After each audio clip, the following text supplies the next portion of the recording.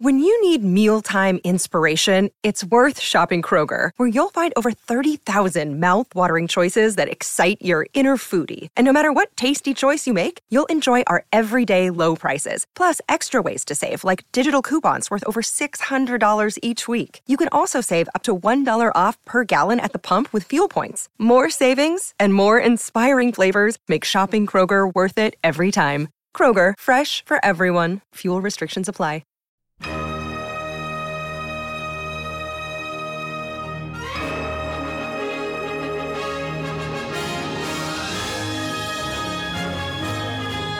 Hi, this is George Weiner, Colonel Sanders in Spaceballs, and I am on Canned Air Podcast.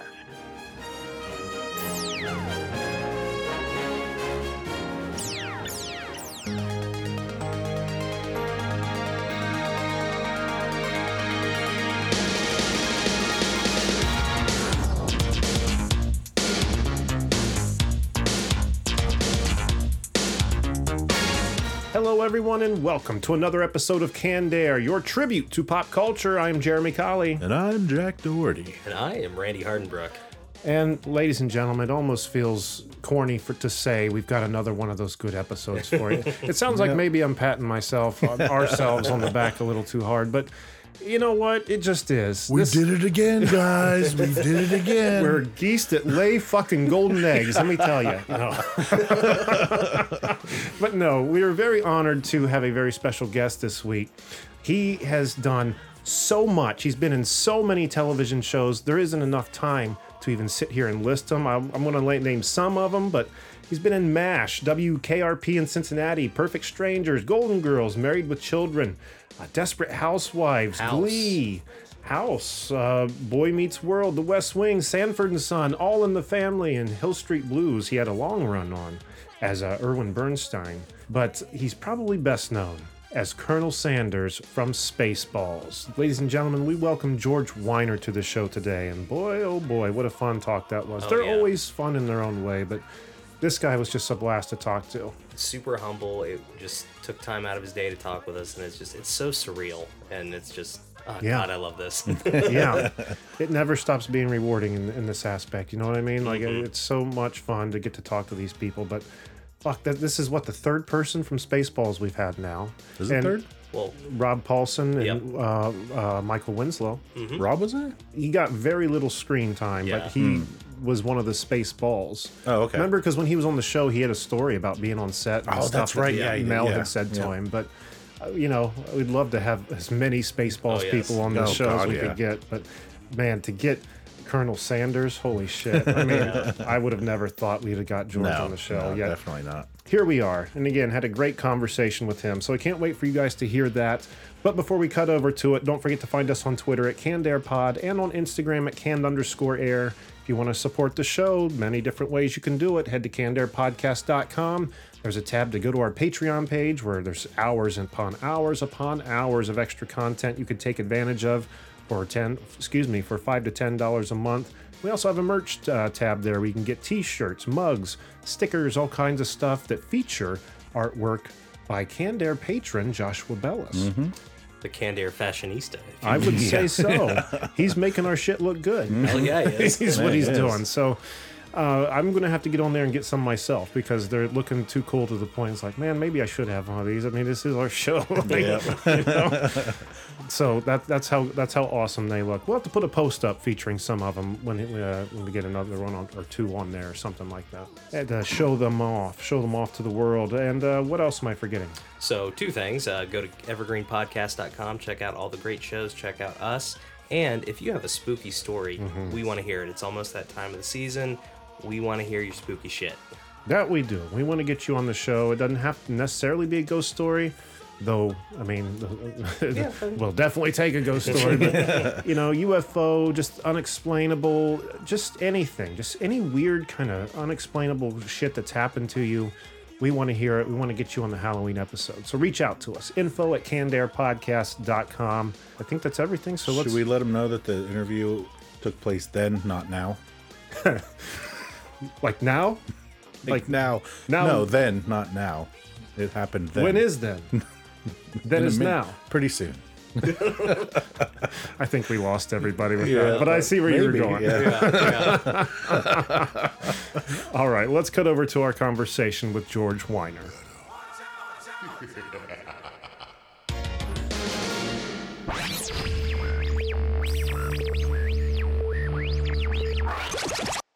George, I want to thank you so much for taking time to be here. It is quite an honor to have Colonel Sanders on the line with us. Thank you for being here. Well, I appreciate your thanks. And I speak on behalf of Colonel Sanders, who is always happy to have somebody appreciate him because he's been playing, second fiddle for so long in his career. It's nice for him to be recognized. So he'll be very happy, I promise. Well, the namesake of our show, our show's name is Canned Air, and it's a tribute to Spaceballs. I mean, we talk about much more other than Spaceballs, but yeah. So anytime we get somebody that's been in the Spaceballs film on the show, it's always a treat. So once again, thanks so much. But let's start back, I guess, kind of where your beginnings are. The earliest thing I could find for you online was that you had graduated from Syracuse University in '68 with a drama major. And it was about a few years after that you actively started acting on television and film. What was it that first made you want to pursue acting in the first place? Well, first place is the right way to say it because I kind of grew up wanting to do it. It's hard to say it was because of this or that, but I think the most obvious one that I remember was going to the theater. I grew up in Boston, and there was sort of before the shows went to New York on Broadway, they'd come to Boston and other cities to work it out. And so I found myself seeing a lot of wonderful shows, plays, musicals, and I just fell in love with it. I honestly remember looking up on stage, maybe one of the very first times I was in a theater like that, and saying, I don't know what's going on up there. I was very young, but I want to be up there. I wanted to be part of it. And I followed that. So, theater was my first love. And so that's what started it. Just as a young man falling in love, going to the theater and seeing wonderful, wonderful actors and musicals and so on. And that opened up the gates for me. Although the gates can close on you pretty quickly too. You have to be careful of those gates. But, it was fun. That was the start of it. If my answers are too long, please feel free to cut me off. Never. God, never. Okay. But it looks like the doors have, I've heard that before from other actors that you never know, the door can shut on you at any time. But it looks like for you, those doors have been wide open. I mean, I always say this when we have people on the show, like, man, look at your IMDb. It's so long, and they typically are, but I've never seen anything like your filmography. Like it's in like all the TV appearances, shows you've been on. It's nuts. I've never seen anything like it. Thank you. I mean, I can't pretend that I'm not aware to a degree that I have been extremely fortunate with hanging in there over the years. I remember early on in my career, somebody saying, well, if you really want to work a lot, you have to do drama and comedy. One or the other is fine, but that will get you further along. I found myself doing that, doing both comedy and drama, and recognizing that, yes, that could get me further along, and continued to do some theater, but then started doing a lot more TV and film. And of course, it's exciting to do it. And it's really something. Once you've done it, you really want to work on it as much as you can, because there's a learning curve when you do theater and then go to film or television. It's I remember the first time I did anything on one of the very first times on TV, and I drove home going, I don't know what I'm doing yet. I mean that seriously. It was like I'm acting as if I'm still in theater, and I better shape up in a hurry. And so I did. I had, I watched a lot of people, and I had a wonderful agent who we talked about it, and she understood the problem, and it was something that I was able to take care of. But there was that opening sort of first shot at it, and I went, okay, you've got to work a little harder if you want to get anywhere in this town. but yes, it's been a wonderful time for me. I feel very, very fortunate for the people I've met, people I've worked with over the years. Absolutely. I could sit and pick your brain on like half of all these shows listed here just on your experience, but obviously don't have that kind of time. And having had so many roles over the years, were there any parts that you had auditioned for that you didn't end up getting that you were really excited about or really wanted? Oh, that's a really good question. The answer has to be yes. I don't think there's too many things that you audition for and don't get that you aren't disappointed about. I can't actually say, oh, that was the one I wanted so badly and didn't get. Nothing that I can think of that way. So I wish I could think of one, but I've been, as I say, very fortunate that way. And so no, I haven't missed anything that way, but I've certainly missed things. There's no question about that. I've given it shots and watched other wonderful actors get jobs, and you can't do anything but be grateful that you're in the company of these actors. Sure. So that was how it was so much when especially as a younger actor. I've heard so many actors say too that for every part you do get, there were like 5 to 10 auditions that you didn't get, that didn't go well. So I can't imagine how many auditions over the years. It's got to be one hell of a big number. It's like cold calling in sales. Yeah. That's right. Yes, there's no question it's a big number, and I'm very pleased with many times as I was able to get jobs, but certainly there's as many or more, that's for certain, that you didn't get. And absolutely. You can't, you have to just prepare for that. And, right. You sit by the phone and at some point it doesn't ring and you go out and have dinner and you come back to see if there's a message on your phone. But no, so that didn't work. So that was a joke, actually. But okay. Just want to be sure. Yes. All right, man. So let's jump over, I guess, into talking about Spaceballs, because, we obviously have some of those questions for you. But, Spaceballs, from what I've been reading online, this wasn't the first time you actually worked with Mel. It was on a film called To Be or Not to Be, which I had never even heard of until I looked it up the other day. And now I think I got to see it. But how did you and Mel's paths first cross? Was it just as simple as answering an audition for the film, or is there more to it than that? Well, it's a really fun question for me to answer, because I got a call from my agent saying Mel Brooks wants to meet you, and I said, "Don't mess with me, please," because it was impossible. What do you mean, Mel Brooks wants to meet me? And she said, "No, Mel Brooks wants to meet you." And so I went, the next day, whatever, to Mel Brooks's office, and I walked in, and he said, "We're all sitting down now." Now, that was a line of mine that I had put into a film that I was doing, a small part in a film that he turned out to be one of the producers of. In fact, my agent had said, "Oh, do it. I know it's a small part, but Mel Brooks is the producer, and I might see you," and all of that. And then I had asked the director, I said, "Can I say this line? You don't want to do that in posant. You're an actor, you're not a writer." But I said, "Do you mind if when I go over here, I say, we're all sitting down now because I'm a lawyer with a very tough guy, who's, in a difficult day." And I'm very quietly, saying that to him. So that was a line that I had actually put in the film, and he let it stay. And now I walk in and Mel Brooks sends that to me, this line that I put into a movie. And wow. He had seen the movie, and he decided that he wanted to put me in a film. And so I did my first movie with him, To Be or Not to Be, as a result of that little ad lib that I had put in. I say ad lib, but with the permission of the director, into this film. And I just thought, thank goodness I said that. And he let me say it. And there were so many moments like that, I think, in so many of the actors' careers, of something you did without any idea that it was somehow going to further your career. You do things, you meet people, something happens, and all of a sudden that mattered.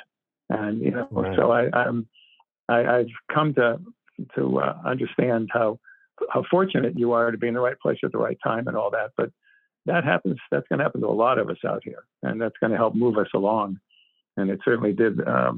Meeting with Mel obviously is pretty wonderful thing to do. And then to be told he wants to put me in a next movie he's doing, and that led to the one after that, which was Spaceballs. And it's well, you can imagine it was pretty wonderful. All of the whole experience. It's still wonderful when you talk to Mel. A friend of mine said he ran into Mel. Said, "Oh, I'm a friend of George Weiner's." He said, "Tell him to call me." So I called Mel, and I said, "Hi, it's George." He said, "I told you never to call me here."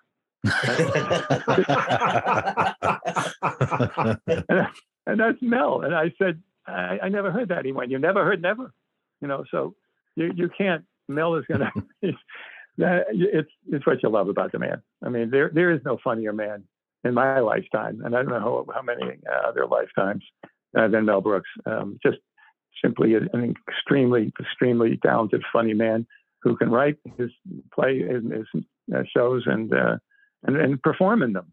And so, right, then when we were doing Spaceballs, there were times when we just would break up laughing, and you get nervous. You go, "Oh, I'm sorry, Mel," because then when you laugh, you're ruining the scene. And he went, "But doing a comedy here, laugh. If it's funny, just laugh." He didn't care if you laughed. That's what we're supposed to be doing and making others laugh. So, but very special man, very special. And as a comedic actor and director, there's never been anybody but like Mel. It just isn't. And I know because I've worked with 3 other directors, and that's it. But not much of a career, but I've met 2 others as well. And if you pause again and don't laugh, I'm going to hang up. Sometimes it's hard to tell if you guys are joking or not. It's better when we can see the face. You're right. And you don't want to laugh at an actor, and then he goes, "You think that's funny?" So you're right. You did the right thing. We're going to take a quick break from our conversation with George Weiner to jump to commercial, but don't go anywhere. We'll be right back. I'm Ken Harbaugh, host of Warriors in Their Own Words, a podcast that presents the unvarnished, unsanitized truth of what we have asked of those who defend this nation.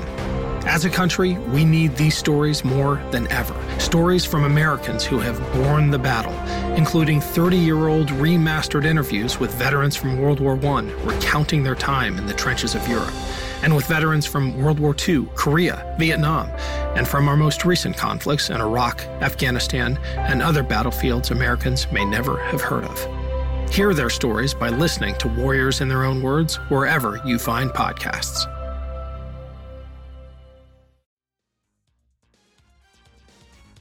What kind of direction then was Mel giving you while you guys were filming Spaceballs? Mel was on top of everything that way as a director, it was much the way any director would. It might be the way you said it, a line, or it just might be where you're standing. It's move you over here and walk over there and look back, and those kind of directions. But certainly, if you weren't getting the joke, if you weren't landing on the joke, he was going to help you. In a very positive way. Look, here's the line. So you were clear what was intended then. If you were sort of messing around and not quite there, but it was all done. It was all appropriate that it be done. We're trying to make his movie and as funny as we can make it. So that's what he would do. But when you're working with Rick Moranis, you don't have to worry too much about it. They're just, when you've got, every once in a while, I just look down, I got Mel Brooks on my right and Rick Moranis on my left. And please, you just doesn't get any better if you're doing comedy. And, I don't care if you're doing anything. These guys are so talented. But when it comes to humor, they were the best. And they still are. So it was quite a treat for me to be part of that. You still kind of, go home in the car and go look in the mirror and go, yeah, it's me. I'm the one who was there today. So that was that. Yeah, very special. You mentioned Mel and Rick already, but John Candy, Bill Pullman, Michael Winslow, the amount of talent in this film is incredible. Absolutely. And you already had mentioned everybody breaking up and into laughter at certain jokes and stuff. Were there any in particular standout moments just for yourself or with you and another crew or castmate during this that really stands out in your memory? Oh, that's a good question. I not necessarily because it was by any means the funniest thing in the movie, but I remember the first day we shot. That was we were filming out in Atlanta. Where were we? We weren't in California, but we had to be out in a desert scene, and right. Just being in the car with Rick and Mel, and I didn't have anything to do except they start the car and I'm standing up. I go, start the car. And then, of course, I fell on my tush the minute we took off. You knew right away that's just what it's going to be like. But no, I just think working the first scene was the one that I will always stand out the most. And as far as other moments went, there were so many. Rick was so funny. And then we would be, in between shots there for a moment. He'd say something and start laughing, and now I'm laughing. And then he'd pull his helmet down, and so Mel can't see him laughing, and Mel's going, "All right, action," and I'm laughing, and I can see his little legs going. I know he's laughing down, but I'm the only guy getting caught laughing. So, I mean, there's moments like that, when and again, and that's just working with these two people. Yeah, you were at quite a disadvantage without that helmet, weren't you? Oh, I certainly was. I certainly was. Absolutely. Yes, I will say that. I don't think Mel expected, and I shouldn't speak for him, but I don't think he expected our movie to be, it would be fine, it would do well for a while, and then it would move on. But there has been this thing, and obviously I think because it's simply similar to so many things that were going on at that time. So have a Spaceballs kind of like story, flying around the world and up into a planet and so on.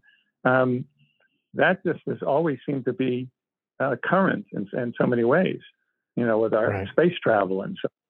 And I think that was one of the things that's really helped it to just. And then I would have parents, a father, come up to me and with his son, who was like 7, 8 years old, and saying, I want you to meet him. The father loves Spaceballs, and he's got his son and watching. And I think that's been going on a long time with Spaceballs, and that's why it's still here and still popular, because it's generation after generation after generation has had a chance to watch it, and it's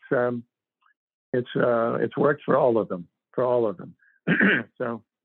we're very lucky. Now, it doesn't usually happen with wonderful movies hang around forever, but a light comedy like that to still be as popular as it is not common. I wouldn't think. No, I wouldn't say so. I'm hard pressed to think of another that's really stood that test of time. It's timeless in the comedy. I mean, it holds up still today in a big way. Yeah, it does. And I will tell you, I've gone a long time recently without seeing it, and I turned the TV, it was on, and I went, I'm going to watch. It was the middle of the movie or whatever. Watch for a little while, and I kept watching because it's funny. And I'm not talking about my performance. I'm just talking about the movie. You just go, this is going to be around for a long, long time. It's so well done and with such good people doing it. And the list that you mentioned, the actors, just wonderful. I mean, whatever the part is, big, middle, big or small or whatever, you're going to have wonderful comedic actors doing them. Mm-hmm. So there's no moment that the film doesn't continue to work as a comedy. Yeah, stars were in a line for that one. No pun intended there. But, I mean, truly. absolutely. I had read something online, and this is, you never know if you can believe what you read online, but I had read, looking at facts about Spaceballs, that the soundstage that was being used for Spaceballs was also the same soundstage they had used for The Wizard of Oz, and that cast and crew would occasionally find pieces or traces of the yellow brick road in the building. Is there any fact to that? Can you speak to that or no? I heard that myself. I didn't see pieces being picked up, but I was aware of that. I can't confirm it, but it was up at Fox, and a lot of wonderful films made over there. So it's I would say it's very likely. I think those guys, when they said it, I went, yeah, okay, this is where that film was filmed.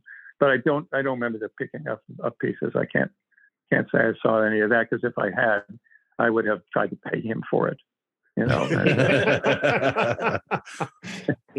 I mean, I was thinking there's traces, but when it said pieces, I was like, what? That's kind of weird. Yeah, it had to have been picked clean years ago. Yeah. And I think the cleaning people would have been fired. So So. All right, I've got one more question for you here. Sure. This is kind of going away from Spaceballs, but television and film has evolved so much over the past 20 years, and you yourself, you've been in the industry, going on 50 years, if not 50, which is incredible. Yeah, 50. Yeah. So, with the advent of the internet, YouTube, streaming services, and then, like quarantine kind of changing the way we get movies now, so many things have changed. From somebody, from your perspective, from where you're sitting in the industry for this long, what do you think about the evolution of television? Do you like where it's gone? Do you think something's lost in it? Well, one of the things that worries me a little bit about the way things work now, and that you can get everything on television. When a movie comes out, they'll put it in the theater for 7 days so it can be eligible to get an Academy Award, and then they'll immediately go to Zoom, whatever. And I want theaters to be filled. Right. Now it's gotten better. That was really true for a while there, and now you have films staying longer, but I want to see movies in theaters, and I'm always hoping that the theaters are filled, because that movies had played such a big role for so long. And I don't want to see it losing out to television. I love television, but film in theaters is special, and it has been for forever with films. So that's the one thing that I'm kind of keeping my fingers crossed about, and hoping we don't keep sliding away from movie theaters. And so some wonderful ones are closing because there aren't enough people coming in. And I don't like reading that, but I'm old school, and that way. And so we'll keep our fingers crossed that those theaters can either stay open or come back open. I get it, though. I mean, we lost 2 theaters around here, probably more in Columbus here. But going to the theater versus sitting at home watching a movie, 2 completely different things. And for a lot of people, I guess it isn't. Some people are fine taking the at-home option, they'll take it over it. But the theater, is such a disconnect. Those lights go down. It just shuts everything off in the world, and it's just you and that film. You get to concentrate and go on this adventure or whatever for, next hour or 2. When I'm at home, I'm like, oh, there's dishes I could probably get done. Maybe I'll do it during this quick part. There's pause it, go to the bathroom real quick. Yeah. That's where the magic is, I think, is the theater. I like my big TV, but I like the big movie screen too. That's still there's a lot more immersion going to the theater. We go to the theater all the time, you and I don't. It's just again, just love the submersion into it. And that was one thing that I missed severely during quarantine, was going to the theater. Well, yes, and listen, you couldn't have said it better. I agree with everything you've said, and I feel the same way you feel about it. It's a very special thing to be in a theater with people. You feel the energy of you see the big screen, and you feel the energy, and you hear the laughter coming from rows and rows of people. It's a different experience in so many ways, and it's just being out there, not being home and in our in front of our TV, which we all love. But going out into a theater you're already glad to be there. It's special. It's a theater. Exactly. So it is clearly where movies should be watched. And that's not the way it is currently, at least, as I say, after the first week. And I trust that's getting better. But yes, it's very important. And I think everybody who goes to the theater understands exactly what you and I are saying about it. George, thank you so much for taking this time to talk with us tonight. It's been an honor, and I can't wait for our listeners to hear this interview. Mm-hmm. Well, thank you for asking me. And, honestly, I'm serious. Having done these before, there was something about the way you presented everything that really made it easy and fun for me to talk about things. So thank you guys. And I wish you guys the best and continue to do your work. Thank you so much. That means a lot. Mm-hmm. You stay safe, and maybe one day we'll do it again. Absolutely love to. Absolutely love to. But all right, George, you have a wonderful evening. All right, sir? You too. Bye-bye, guys. All right, and that was our conversation with George Wyner. Damn, that was a lot of fun. A lot of fun. You imagine if we had more time to pick his brain. Oh, yeah. The stories this guy's got to be able to tell. I mean, he's... like we were saying before, it'd be more difficult to list something he hasn't done than what he has. Yeah. That many credits. George, were you in this? No. Yes. Score. He's like, what? But I haven't been able to... I looked on Instagram. I didn't see he had a handle or anything. He's a bit old school, so I don't think he has social media. Mm-hmm. I don't know if he has a website. Not that I was seeing. Do you know? I don't think so. So check him out on IMDb. Just check him out on YouTube. Just Google his name. Just turn your damn TV on. Or just put Spaceballs in, man. Just put Spaceballs in. But a big thanks to George for stopping by and visiting with us here on the show. And I guess that leaves us with Jack. What's on the website? Go to cannedairpodcast.com where you can listen, like, follow, and subscribe. Become a patron, buy some merch. And if you'd like to be a guest and promote your work, send us an email on our contacts page. Surrounded by assholes. What was that noise you made? Listen, like, follow, and subscribe. Oh, man. Oh, man. He's an asshole, sir. Major asshole. Sorry, sir. I'm trying my best, sir. And don't forget to find us on Twitter at CannedAirPod and on Instagram at canned_air. And the website Jack was just talking about, cannedairpodcast.com, Patreon link, a link to our merch page, 2 different ways you can support us and get something in return. Or if you don't have the financial means to support us, just leave us a review on your podcast player choice, because that truly does help. Also, once again, we're putting out the call for spooky stories for our Halloween episode, whether they be UFO or ghost or just something unexplainable. We want to hear your story. We want to get you on our Halloween episode. Looks like spots are filling up quick, though.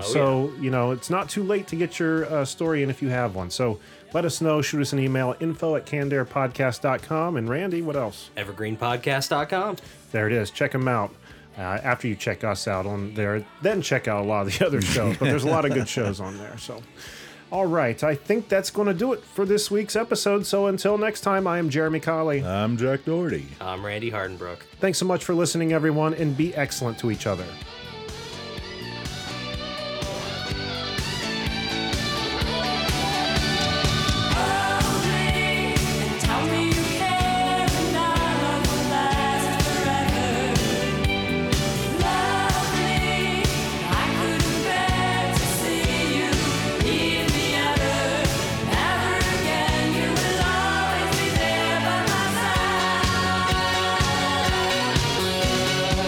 Let's do it.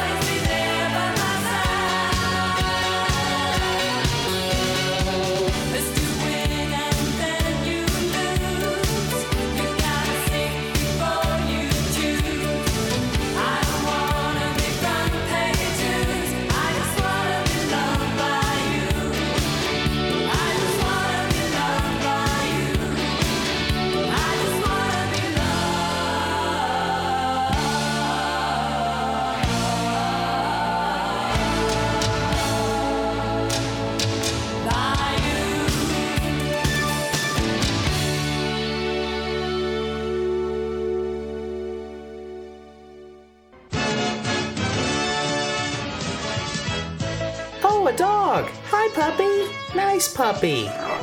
Oh, no. Don't run. It'll only make things worse. Mutt.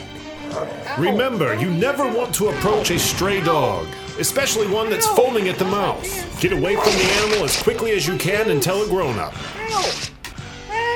And knowing is half the battle. G.I. Joe!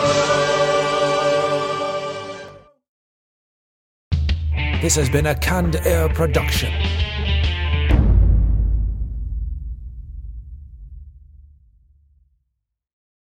The Korean War has sadly been known as the Forgotten War, but half a century earlier, the United States was locked in a bloody conflict in Asia that's been all but erased from the history books. Hi, I'm Alex Hasty, the host of Ohio vs. the World, an American history podcast on the Evergreen Podcast Network. In our newest episode, we speak to experts about the Philippine-American War, America's first Asian counterinsurgency conflict. The heroes, the villains. We'll discuss President McKinley, Admiral Dewey, the vicious brutality of the fighting, and the scandals and war crimes that nearly sunk Theodore Roosevelt's presidency. Check out our show, Ohio vs. the World, on the Evergreen Podcast Network for our new episode about America's most forgotten war. Now back to the show.